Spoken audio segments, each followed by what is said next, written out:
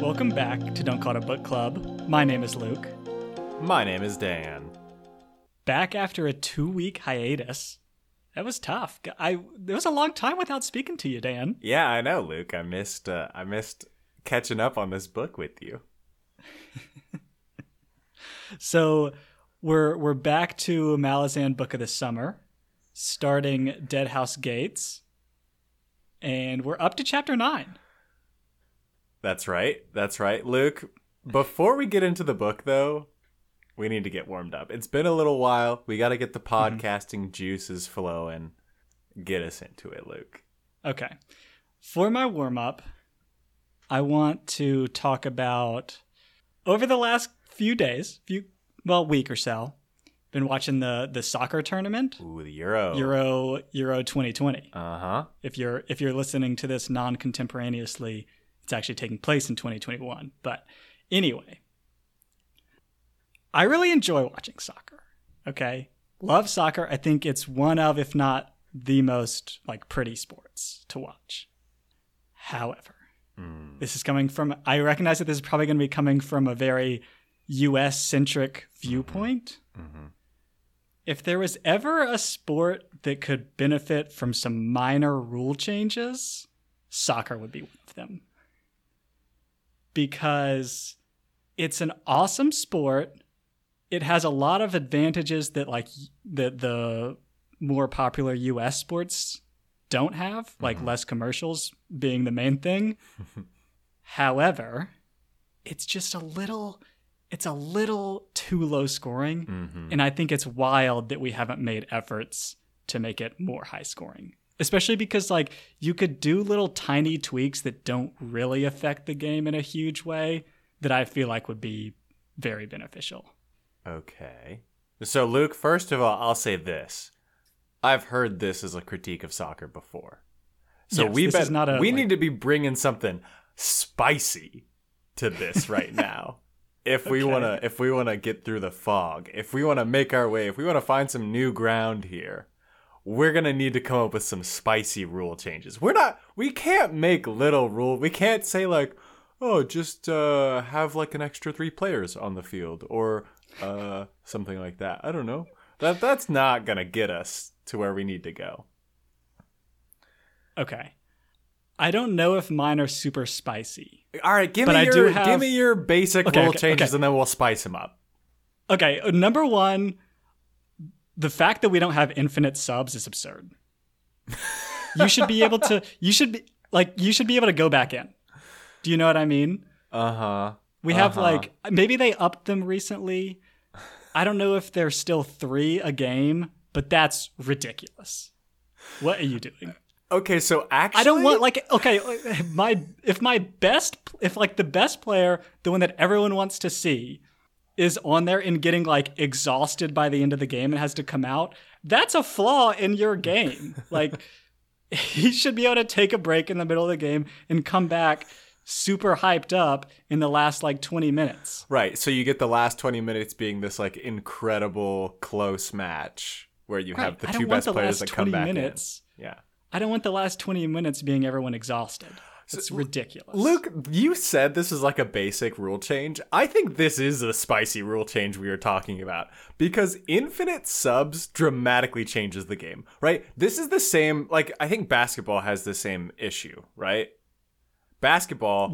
You have infinite subs in basketball. Oh, really? Okay, well in basketball, the last little bit of the game, usually I find very boring. Because it's a bunch of fouling. That's a hot take. I hate it. Regardless, infinite subs, imagine having multiple teams. I am a soccer coach. I'm going to throw in my beefy team when the other team has their little skinny guys running around to counter their skinny guys. As soon as the other coach sees me swapping on all my big beefy boys, he's like, oh shit, I gotta get my beefy boys out on the field. So you have just players constantly running on and off the field in order to counter the players that the other coach is putting on the field. I love this. There's hot swapping happening. Yeah, there would have to be some tweaks as to how you sub to make it more fluid but still reasonable. But my next rule change will kind of go against what you're saying. And now that I think about it, is probably kind of spicy. Mm-hmm. Here we go. Okay, yeah. I think we need many more foul calls. Oh. Is this this feels like a hot take. This might be a hot take. I feel like a lot of people hate all the foul calls in soccer. The critique of soccer is that there's not enough scoring, right? Mm-hmm. You need to make defending more difficult. The easiest way to do that, call fouls more. Because, like, when I watch soccer, it's like, you know, you normally think, like, it's not that much of a contact sport. But then when you watch professionals, they're, like, grabbing each other all the time. And then if somebody dribbles past somebody, the other person just, like, grabs them and doesn't let them. No, we're cutting that out. It's very difficult to play defense now when there's foul calls all the time. Now we're scoring a lot. I actually love this. It also makes it to where the incredible like jukes that an offensive player will do, like when a forward just completely destroys a fullback and gets past them, and you're just like going nuts because they're like wide open to the goal, and then the fullback turns around and just like shoves him off the ball. You're like, I mean, come on, let him play, ref. Let him play. Right. I will say the let him play is more of a, well, okay. But yes, but I think the long-term consequences of what you're saying will let them play. And I think the fouls too need to be like they get a free kick. I think, or like a penalty. I think it's like they get to take a shot. I think we need to expand the range that they get to take a shot if you foul. Yeah, no more walls also. No more walls on free kicks. But because like over time, like you're saying, if we're calling more fouls, defense is a little bit less pushy, we're getting more juke moves and goals. That's what I want. The other thing that I want to say, this is going to be okay. You know how there's this big critique of like soccer players acting like they got hurt a lot? Yeah, like flopping. Which is a fair critique. Mm-hmm. One thing that I always see is Americans being like, see, this is why it's not popular in the US, because like they're always like crying and stuff. It's the most ridiculous form of American exceptionalism that I've ever heard. But that's just a small point. It's ridiculous. But yeah, a couple small rule changes that I think are very necessary in soccer that would really benefit the game. Mm-hmm. Mm-hmm. I think this is true, Luke, and I'm glad that you've proposed these because they do seem like potentially realistic changes to this beautiful and sacred game that we all love and cherish. Because the shit that I was coming up with when you suggested this was 4 teams, 4 goals, 2 balls. That'll get some points. I knew you were gonna do. I was trying to keep it realistic. Mm-hmm. I mean, because you're proposing just a different sport. Yeah, this is a different game, kind of. I mean, same rules otherwise, though. It's just like you have 1 goal you're defending. You can score on any of those 3 goals that are out there, and just go wild. Okay, let us know your thoughts on those rule changes. I know we've got a big following of soccer fans. Let's get on to the book. Like I said, Dead House Gates, up to chapter 9. I've got something right off the bat, Luke. Ooh, go for it. Okay. First, in the prologue, okay, where we have this caravan of slaves that is just terrible. Really bad stuff. But walking up to this caravan of slaves is a priest of Hood who is doing this thing that apparently they do often, where they just cover themselves in blood and have like a bunch of flies swarm on them, and they walk around like, I don't know, like getting penance for the plague that has befallen the people, or whatever the reason that they're doing this.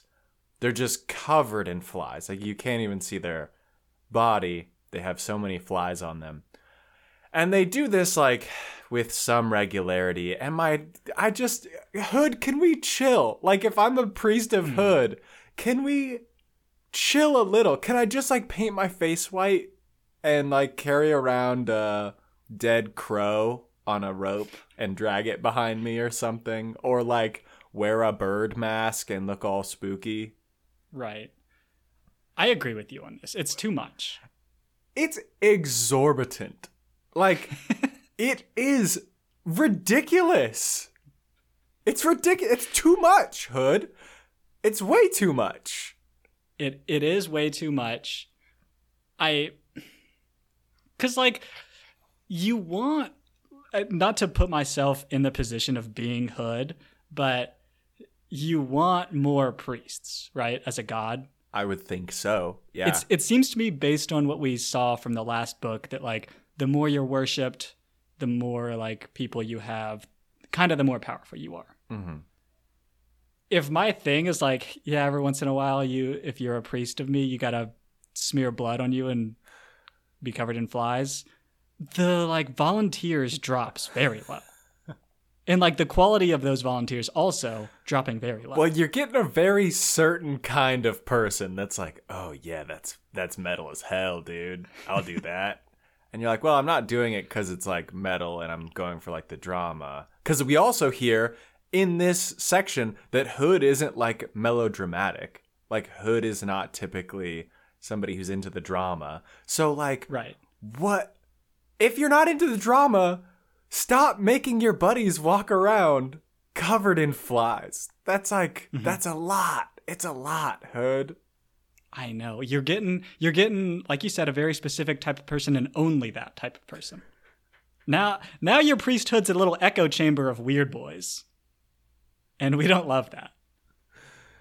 Yeah, we really don't. We really don't, Hood. I'm sorry. I think that if there's one weakness that Hood has, I think it's that he needs a diversity of voices around him. To go more broadly, because I think this example of an event is a good, like, harbinger of what the rest of this book has so far held. I don't think that this is a hot take, but so far this book has been significantly darker than the last one, I would say. Incredibly darker, yeah. Because the last one had some dark things, right? Like, our bug people murdering, like, a very specific amount of people in a very specific amount of time. Whereas this one, it's, like, all the time that. Yeah, we got into the second book that was called Whirlwind. Yeah, so they called it the apocalypse that was happening. Kind of fits, actually. Kind of very bad. People are just getting murdered all over the place. Like, Hood is loving this, right? Like, as much as Hood is potentially overdramatic, Hood has got to be hype about what's going on right now. Me, on the other hand, not so great. Not so great. Not so great. It was tough coming up with, like, funny things to say here. So I will say I did it. I've got a whole list of them, so I think we'll be okay. Yeah, but yeah, this was kind of terrible. Especially the last book had, like, some nice things that happened too, huh? Yeah. The last book, it was like, oh, hey, Tattersail and Captain Perron have, like, a little thing going on. And Crocus is kind of a funny, goofy little guy who's getting into shenanigans with his buddies. And now it's like there is no good thing. We have yet to see any good things happen. I guess Crocus and Apsalar are still together, which is, like, something. Yeah, but I don't know if we wanted to talk about this more later, but I'm going to say these two are not going to make it. It does not seem like it, no. I'm not getting that very vibe. Different vibes. Like, I don't think they have much in common. Well, on top of the fact that apparently Fiddler is, like, resisting the urge to, like, send Crocus off into the desert and just hang out with Apsalar because he's kind of into it now. Right, which is, like, why are you... The times that people are into, sometimes in these books, not necessarily these specifically, but the times when a character, like, suddenly realizes some kind of romantic affection for another character is really strange to me. and kind of the same thing with Fiddler and Absolar in this. But well, okay, and I want to say how much it like grabs hold of them too. Like, I get it if you have a little crush or for an instant you're like, in this light, looking pretty good. But the fact that you're like, I gotta resist the urge to send this young boy off into the desert to die so that I could be with Absolar. What? Dude! Can we also talk about how Absolar in theory has like gone back to herself, but she has the skills of Cotillion, right? It's kind of like the vague thing. Yes. But there's a moment here where in one of her little fight scenes, she still like cuts two guys in the groin rather than like doing some other thing. And Fiddler's like, she's back, baby. I don't know, man. Yeah, Fiddler does a little, that's my girl. And I'm like, I don't know if that's your girl, Fiddler. It's a dark world, Dan. Yeah, it's just trying to keep up. Especially this one. I guess the title of this book gives us the difference between the last one. The last one, Gardens of the Moon sounds kind of nice. I'd love to go visit the Gardens of the Moon. Deadhouse Gates, okay, maybe not. Not gates that I want to see. No. Yeah. Speaking of the like terrifying things in this book that we learn about, so like apparently just all of the world is now trying to kill these people. This is like Australia that we have stumbled into, right? Because like the insects are all terrifying. There's like creatures out in the water that will just eat your whole ship for fun. They're like demons are running around. It's just like everything wants to kill all these people all the time, right? Yes, that's what it seems like. Especially the insects part of it, I think. Okay, the blood flies bit that we had there was terrible. Truly the worst, I think. Right. And I don't know. they're not even the ones that are like the harbingers of death. No. It's not even them. It's a different one. They're just like the terrifying, like scarring forever kind of creatures. And I think part of it that was so just like terrifying for me was like how quickly all of it happened, right? Like you could just be out walking around one day having a great time, and then a bunch of blood flies comes on you and really painful. They all bite you. And within it sounded like within like an hour, you've got like little worms crawling out of the holes that they bit. And there's not much you can really do about it except die. Unless you've got your EpiPen. Unless you've specifically brought your EpiPen, which like who carries one of those around with them everywhere? Oh, God, it is rough. It is, yeah. It seems like a rough place. I don't know. I don't know if the rest of the continents are similar and we just like didn't quite get the vibe because we were mostly in cities last time. But I don't think so. I think this seems worse. Captain Paran was like walking through the plains to Darujistan, and he wasn't constantly like, I gotta watch out for all these crazy creatures that are gonna come try and eat me. He was just chilling. Right. There's also some rough desert. It's a tough place to live. Yeah, this is a tough place. So I gotta respect the people that have like made it their own. I mean, okay. They're doing some bad things. Yeah, this apocalypse that they've decided to do seems not great. I want to get more specifics on the term apocalypse in this context. Because, like, do you mean literal apocalypse? Well, I think in there, when they say it, it's more of like a ending of one world and the beginning of a new one. So like a culture change. We talk about culture change a lot on this podcast. I don't know if that's exactly what they're going for here.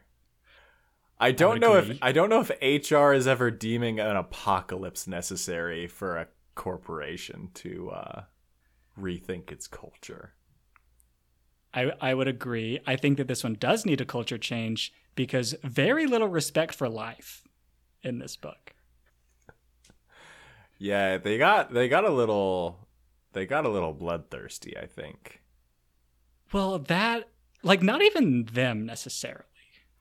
Them, yes, the citizens of 7 cities. Yeah. But well, I don't know if they're from what the guards guys that are like the Red Guard or something. I forget the exact name. Yeah, the Red Guards, yeah. Or the Red Swords. We got to get them under control.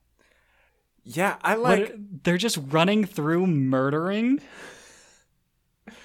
Right, the Red Blades have just decided to take upon themselves the policing of these cities. Ooh, actually, have we seen some Red Blades come out in the United States recently? Granted, I'm sure I say recently. I'm sure there have been Red Blades for a very long time in the United States. Right. I don't want to draw a direct comparison. But something needs to be done about these Red Blades. I think we both agree. Yeah. We got to do something about these Red Blades because this is ridiculous, y'all. You can't just run through and murder everyone because you think, I don't know, man. I will. Maybe this is why everyone's like, fuck yeah, let's do the apocalypse because these guys are murdering us all in the market for no reason. Ooh. Yes. I don't want to say they're justified because I think there's a lot of bloodshed here that's not really my vibe. I'm not really into it. Good caveat there. Yeah. But I will say with the, I'm just going to get a snow cone. And suddenly, dude on a horse cutting everybody down in the market for no reason, just because I'm here. And they heard that some folks were getting ready to do a rebellion. Well, yeah, you're the reason, dude. Yeah. Yeah. Oh, Wrong man. reaction. This is totally the wrong reaction. The specifics are definitely not justified, but like the broad idea of rebelling against, I guess the Malazan in general, but more specifically the Red Blades. Mm-hmm. I'm for it. Maybe take a different course of action. Right. Maybe some targeted strikes against the Red Blades in particular. Form a coalition government with the Malazan, or even just be hey, we're gonna rebel unless you do these things. So maybe do them. I will say though, sticking with the Red Blades for a second, the Red Blades came up with an innovation that I don't want to give them credit for because they use it for just atrocities, but I think is outstanding, and I want to know why we've never seen this before. They put swords on their horses, Luke. They attached blades to their horses. Why have we never done this before? Okay, I think it's a bad idea. Luke, all right, tell me why it's a bad idea, and I'll tell you why you're wrong. Well, okay, first of all, from what I remember reading from this section, the blades are on the horse's legs. Yeah. Horses' legs are extraordinarily fragile. Fragile. Oh yeah. Right? Oh yeah. If they're running and you apply a little bit of resistance, as in their blade stabs someone, I feel like their legs are broken immediately. And you're going down. No, Luke. No. Because you're thinking of it like they're just happen to hit something when they're running, and the blades are to the for when they run into something. That's not what you're doing. You're not gonna just take any old random horse out the paddock and attach blades to it and say, "Perfect, this is a killing machine now." No, Luke. You're not going to do that with a human. You're not going to throw a sword in a human's hands and be like, all right, perfect, I've got a killing machine now. Because they're going to cut themselves. They don't know how to use that sword. But you train that horse in the art of the blade. Killing machine. I'm not saying they're like going. I'm not saying they are like dueling another person with these blades, but like maybe. I will say I feel like it's a weapon suited to atrocities rather than real battle, which is very much their vibe. So like, go for it. But... No. Do not go for it. Please do not go for it, Red Blades. Right. I just like, in a real battle, yeah, I don't think it's a good move. Especially when you're considering, it seems like not all of, like a lot of armies don't really have armor. But like, if I'm going up against a guy with armor, it's killing the horse. I still think the horse legs are breaking. Okay, Luke, I think these are the perfect defense for our horse legs from break. Okay, because like the weakness of a cavalry is if they don't have space to charge, right? If you hem them in with a bunch of people and they just are like trapped in there, they're going to go down pretty quick because the horse becomes a hindrance. But if that horse knows how to use blades on front and back, maybe throw some on the back like rooster claws, you know? Who's gonna get close to that horse? Hey, Jimmy, go stab that horse to death so we can pull its rider down and end this cavalry charge. Meanwhile, horse is throwing bows that are bladed. Blows. Jimmy's not getting anywhere near that horse. Are you kidding me? No, you do it. Okay. Okay. It definitely depends on the horse's skill. I agree with you here. So you gotta be, but also not to go too far into this. How do you train the horse on this? To use blades? Yeah. I feel like it's just how you train the horse to do anything unnatural for a horse. Like horses aren't designed to have a person sitting on them. Yeah, but I feel like that's more natural than having blades attached to your legs as a horse. I mean... And like having strategy for fighting with them. I don't know. I think you could use their natural kind of horse movements and just tweak them a little bit to be able to use a blade. Okay. I think that there's huge potential here that we never looked into. I'm going to say I've never heard of this in the real world anywhere, of anybody using horse blades. And I think potentially for a reason. But I will say, highest paid coaches among the Red Blades are now the stable masters, or whatever the term is, because these guys horse have got fencers? a tough job.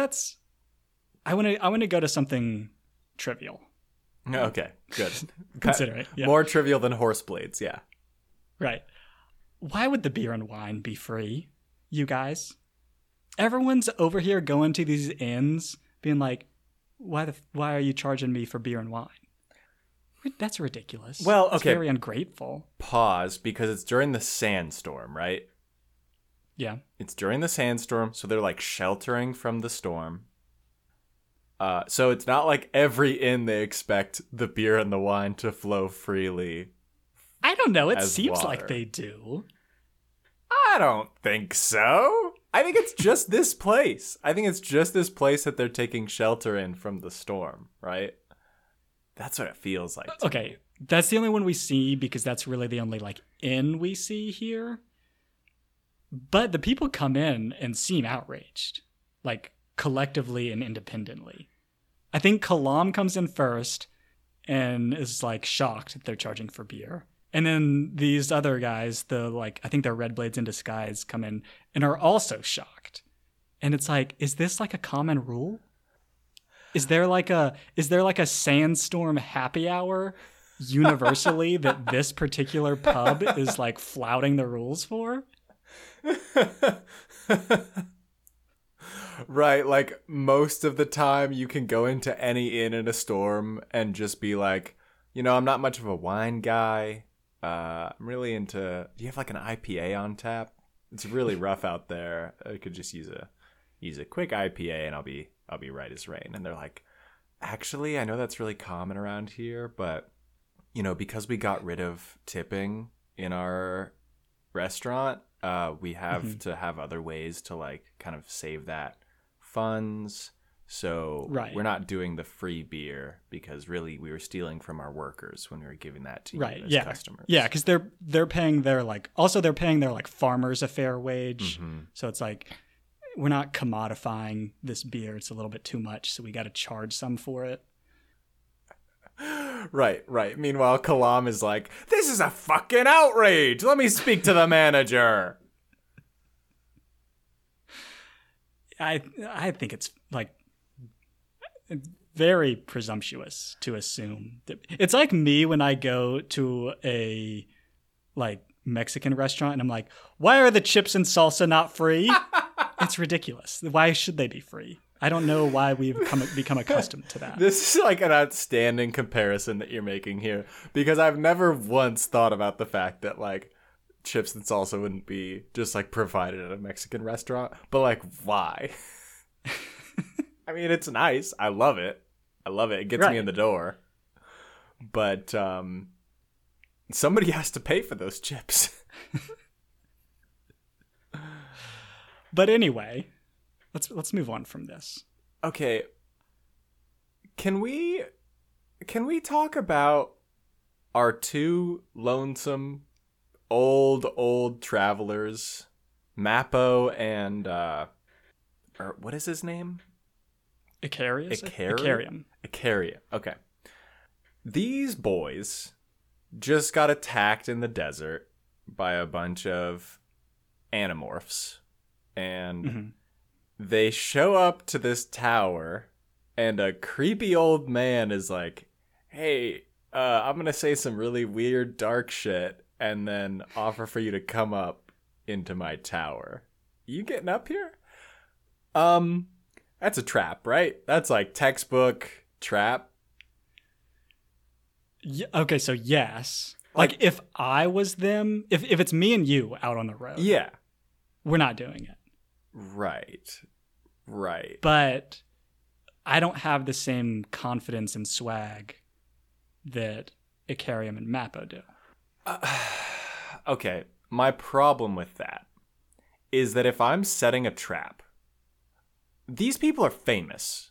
Mappo and the half Jaghood, the guy that made the clock in Darujistan that everybody knows. They're famous. He looks weird. He's got tusks. You can tell. You look at him and you're like, you're not normal. You're that guy that I hear about all over that's like super old.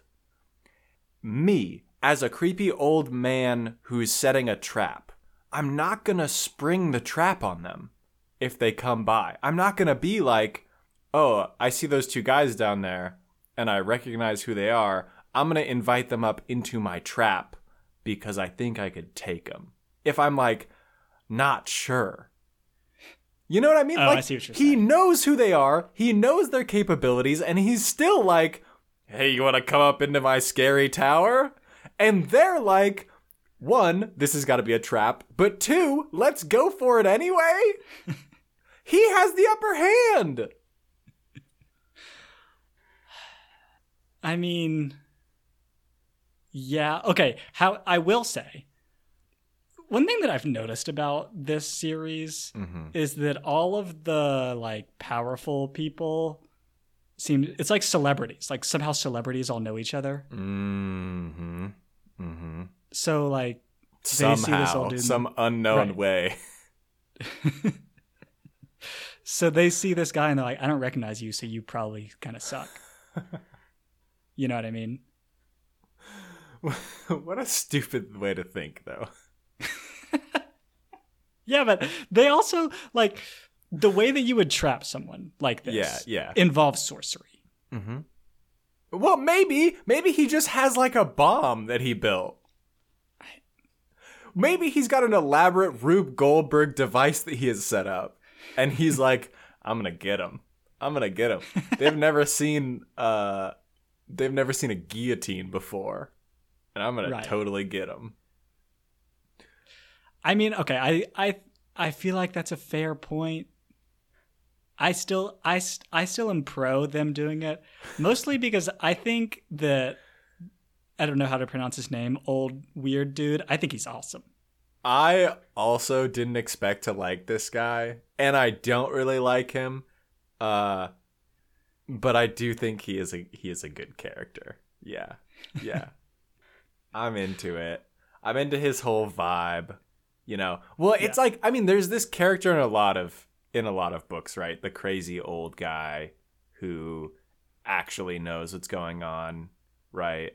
And I think it's different from like Krupp from the last book. Like, still is a little similar to like somebody who is like very, you know, powerful but isn't really revealing it. But it reminds me a lot more of that, like, almost like that professor from The Name of the Wind that is like the one that's in the crazy place. Like, right. That's the vibes that I'm getting from this guy, are like, you know, the stuff he's saying doesn't really make a lot of sense on first glance, but he's like sending you on a journey that's important, you know? That's fair. That's fair. So I think especially in this most recent chapter that we've read, his like the idea of him actually being right about a bunch of stuff while also being insane really comes out. Because previously it was like, this dude just seems crazy. But now he seems very knowledgeable. Mm-hmm. And before this chapter, I don't know if I loved him, but this chapter especially, chapter 8, was a big Iskarol Pus chapter. Here's the star, I'm going to say. Also, his name is terrible. His name is really bad. Yeah, I don't love it. Do you think he knows Quick Ben? They were both Shadow. Like, Quick Ben was Shadow before doing whatever he did. Right. So I hope so. Do you think this is where Quick Ben's from? Hold on. Do you think this is Quick Ben? Oh! Luke! Right? Because, okay. We're basing this off of like one sentence from the last book when Shadow Throne sees him and calls him a shapeshifter. I'm still not totally convinced that Quick Ben is actually a shapeshifter, but we're going to have fun with that until we are proved otherwise. I mean, he could also be the servant, right? Mm. Yep. Or the mule. Any one of them. Could be anybody. Well, and Quick Ben was a servant of Shadow. Right. So, maybe? Keep an eye on that one. Keep an eye out for sure. Luke, something that I'm actually a little disappointed about. I think in this book, a lot more than in the last book, we get a sense of time, of how old this kind of civilization is and how long people have been building cities and stuff. We're still not even on iPhone 1 yet, though.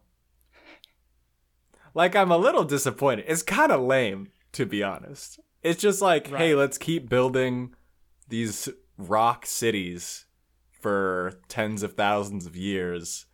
And I'm good with that. We've got magic. That's pretty cool. But otherwise, like, yeah, I got bow arrow. I got crossbow. Sure, I've got some explosives. But, like, I'm fine with that as it is. Right. I actually had this thought last book. However, I mean, in our world, humans have been around in some fashion for like a few 100,000 years, right? 100,000? I feel like that's true. Okay. 100,000 seems long. Do we want to do a quick Google? No, we're riffing on this. I was going to say it was like 20,000 years, you know? Okay, someone let us know when you listen to this, send us a comment on the subreddit. I think it's a couple 100,000, and we've only gotten like real technology in the last 100 or 200 years. Okay. Okay. So I guess then the question to our listeners is, how many thousands of years does it have to go by before not having iPhone 1 is kind of lame? Give me a precise number. I need a number. Yeah, before, if you don't have an iPhone 1 by 200,000 years of your civilization existing, then you're not really that cool. Right. Because I will say, the like exponential curve for technology really starts to hit, because we're at crossroads right now. Maybe we're at the beginning of our exponential curve, and we're going to hit iPhone 1 in like 200 years. That's within the lifespan of like half of the characters that we know. Well, okay. Here's the thing that's absurd about it, though, which is part of you just brought this up. There are characters that are living this whole time. Mm-hmm. We had to do it. We had to start from the bottom. And now we're here. And we had to like transmit that. First, we had to figure out how to like write stuff down so that future peoples could keep working on the stuff that we've been working on. Like, hey, I've got this one rock and I've got this other rock. And when I click them together, they make a spark. And for a long time, the only way we could transmit that was just like telling everybody. Was just like being like, hey, look at Clicky Rock. Clicky Rock makes spark. And then we eventually figured out writing, all that. But we had to do that because people just didn't live that long to be able to discover all the cool stuff. But if I'm living hundreds of years, I'm way past Clicky Rock. Just me as a dude. Yeah. That's definitely true. Especially because like some of these, I was going to say that some of our longer living immortal people should spend more time on scholarly stuff than they do on fighting-y stuff. But we've seen examples. Like Icarium seems to be right. I don't know, smart guy that is focused, like while also being super good at fighting, is more focused on this. Also, last book, our boy, what's his name? Rake? Our boy Rake said he's read. Actually, I think we said he's read every book, but basically said he's read every book. Yeah, but like, what is he doing with that knowledge? Do you think he's just got like a 4K TV up there and he's like, you guys wouldn't be interested in coming up to Moonspawn? It's pretty lame. Right. I think so. I also want to ask a question of you, or potentially the audience. Okay. Magic, I think, throws a big wrench. Yeah. But okay, so if we're at like you can put a equation that tracks technology's process through human civilization, let's say. I feel like magic puts some kind of like qualifier number at the front of that, right? Like 1/3 times that. What do you think that number is? You're saying because magic is going to slow it down, because that's my theory. A lot of stuff we use technology for, like people can use magic to do it. Right. And the magic users are going to like have an incentive to slow down technology. I see, because they want a monopoly on power is what you're saying. So they might be, but this is why, like, I would have thought it's going to be like a 2 times multiplier on there, because me, non-magic user, sees Luke, who got a flight warren, out soaring around through the sky. I'm like, I would love to do that. Let me go in my garage and figure out how to make that happen, because I'm jealous of Luke. Like, jealousy is a huge driver, I think. And Orville and Wilbur just had the birds to be jealous of, okay? Imagine if my neighbor could fly. Okay. Yes. I mean, I think that this could go either way, because Right. So that's why I'm not sure. My theory is that magic's going to slow us down, because also, like, if I'm jealous of my neighbor that can fly, I feel like I'm going to take the more immediate way of trying to figure out how to use magic to fly. Mm-hmm. Mm-hmm. Which is going to limit my technological process. I think that's a significant problem. But there could also be a little bit of competition here, right? Mm-hmm. You've got maybe you've got a nation that doesn't really know how to do magic that well. But in order to stay competitive, they've created a tank or something. Right. I will say there's a little hint in this book that the world that we're actually seeing is only a small fraction of the rest of the world. Maybe there's some continents over there that have got some airplanes flying over. Like, oh, I don't want to go there. That place looks terrible. Look at those bugs. Meanwhile, you're saying there is a continent that is on the iPhone 30 somewhere around here. At least. Yeah, for sure. Okay, fair enough. Yeah, I'm into it. I know we already talked about horses, but I kind of want to go back to horses for a second. Okay. Should we be way more terrified of horses, Luke? Okay. Are you saying this because one horse bites a dude's face off? Yes. What do you mean? Is that why I'm asking if we should be more terrified of horses? Of course that's why I'm asking that. Because unsolicited, this guy is like talking to Fiddler, and Fiddler's horse bites his face off. What? That can happen? Yeah. That was rough. I will, this dude has slow reactions. You're saying it's this guy's fault that he got his face It's okay, off? it's not his fault. Okay. I don't think.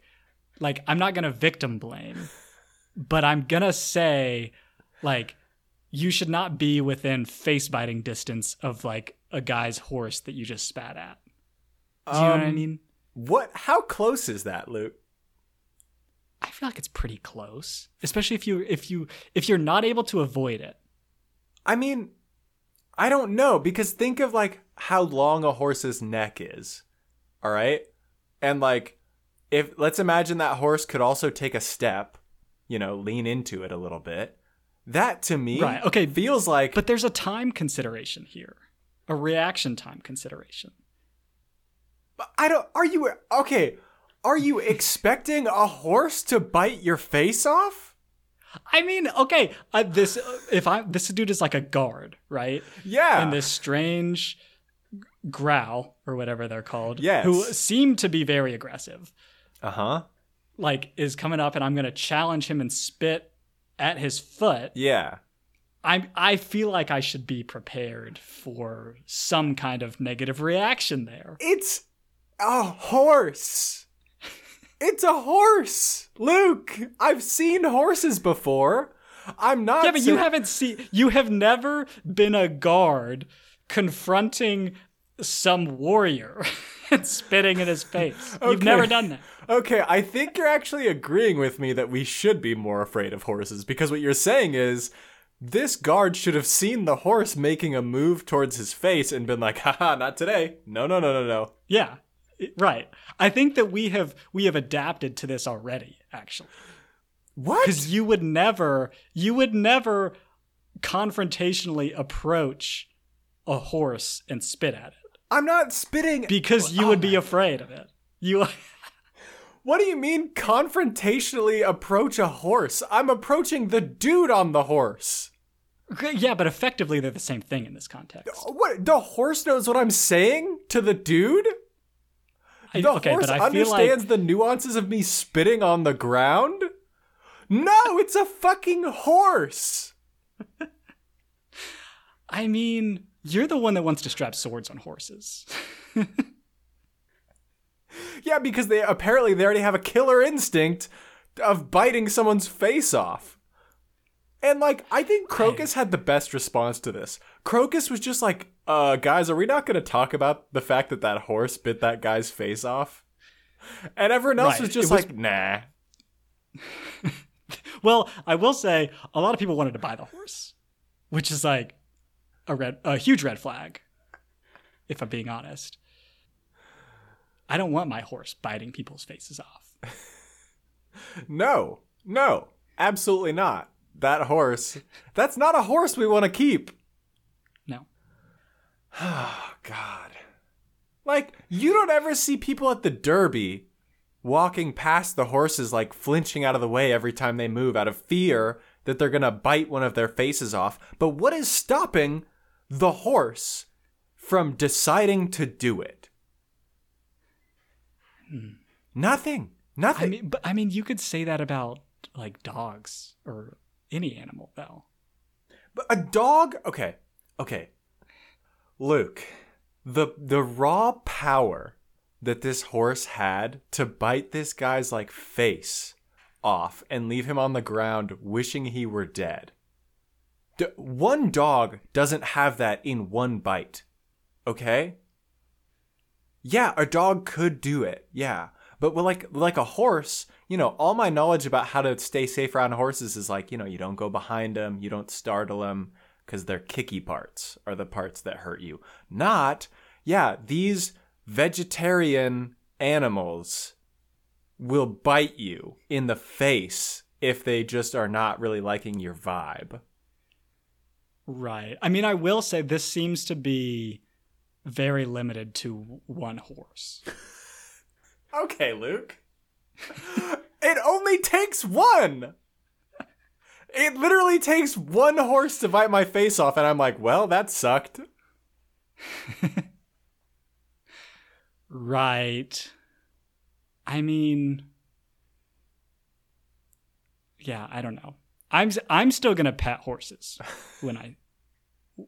assuming that I know the horse. I don't think I'm going to. I think this has ruined horses for me. I want to see a muzzle on that horse if I'm getting anywhere close to it.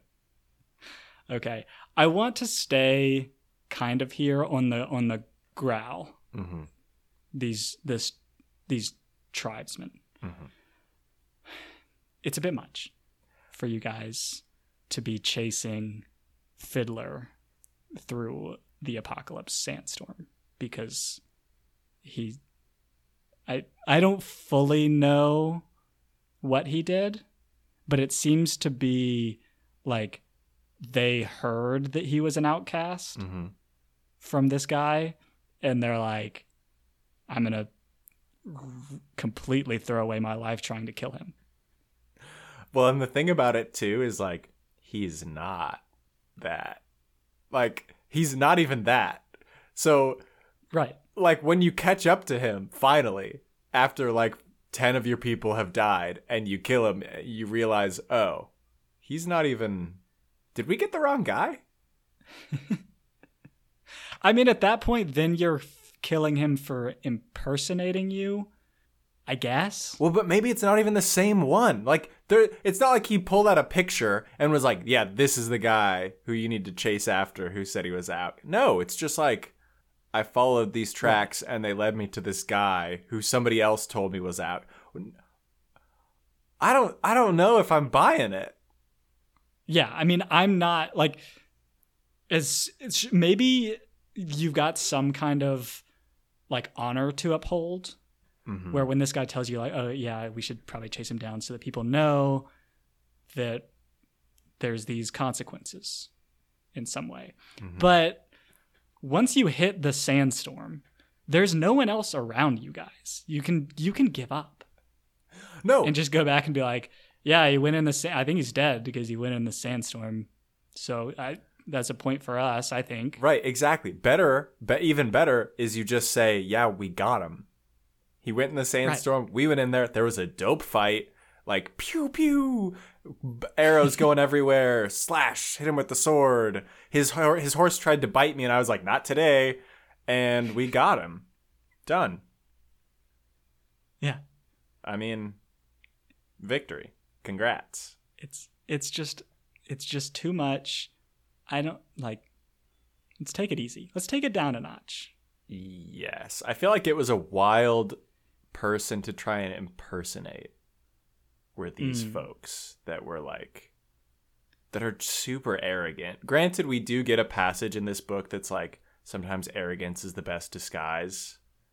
Right. But, like, it seems to have given you a lot of trouble so far. Yeah. I mean, yeah, totally. No notes on that one. We haven't talked about our trio yet. Excuse me, our trio? The Heboric, Like Fellison? Bawden, and Fellison. And when you said trio, it was a joke, right? are you saying because I'm pronouncing it trio instead of trio? Do you know it's pronounced trio, or did you just now learn that it's pronounced trio? That's one of those words that I switch between pronunciations. Oh my God. And I don't know which one's correct. I love that for you. I'm not going to tell you which one's correct. You could probably guess by the fact that we had to stop our podcast and address it, but it seems like you may think that it's trio, but unconfirmed. Okay, agree to think Luke is wrong then. The main reason that I have not talked about them yet Mm-hmm. is because I do not feel comfortable criticizing any of their actions. Same. Yeah.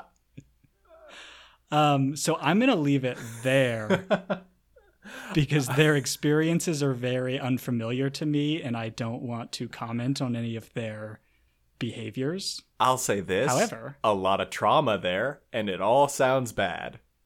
it all sounds bad. I am excited to hear Bawden's secret past. Mm-hmm.